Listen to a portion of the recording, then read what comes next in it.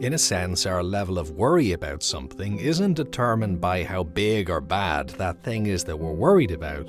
It's more determined by the space, the capacity that we have to worry, and where we're placing our attention. Now, don't get me wrong, that doesn't mean that challenging things aren't challenging. Of course they are, but you can probably think of examples in your own life, and you can probably think of examples of other people where there's a major challenge going on, but they're dealing with it rather well. They're maybe even being energized to rise to the occasion and do whatever they can in a constructive way about it. And then there are the opposite examples. There are situations where really something minor is going on in the overall scheme of things, but it feels like it's taking up our entire world. It feels like a weight on our shoulders, and it feels like it really matters. So that difference is interesting because it kind of gets you thinking. Well, can we use that? Can we create a bit more space around some of the concerns that we have? And often what the problem is we're using our creativity and intelligence, which is a great thing, and we're focusing in on something specific, and we're becoming, in a way, hypnotized by it. Like when you read a book and you forget about the surroundings around you and you just get caught up in that story.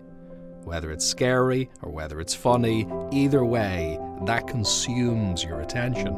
So of course, in that case, what you're focusing on not only is only a part of your experience, but it's not even real, it's fiction. But still, we get caught up in it.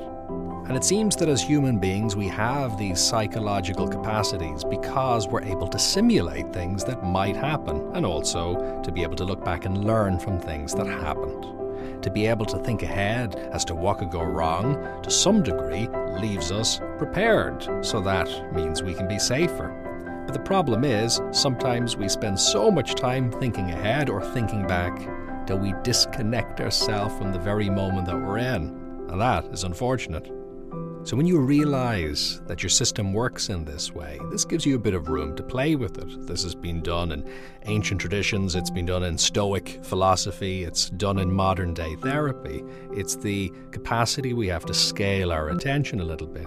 It doesn't mean we need to ignore any challenges that are there. They may need appropriate attention, but we can put them into scale compared to other aspects of our life, other things that are maybe going well, or other priorities that we have. It's this kind of zooming out. It's putting down the book. It's turning off the horror film that we're watching on TV for just a moment. And it's giving yourself room to breathe.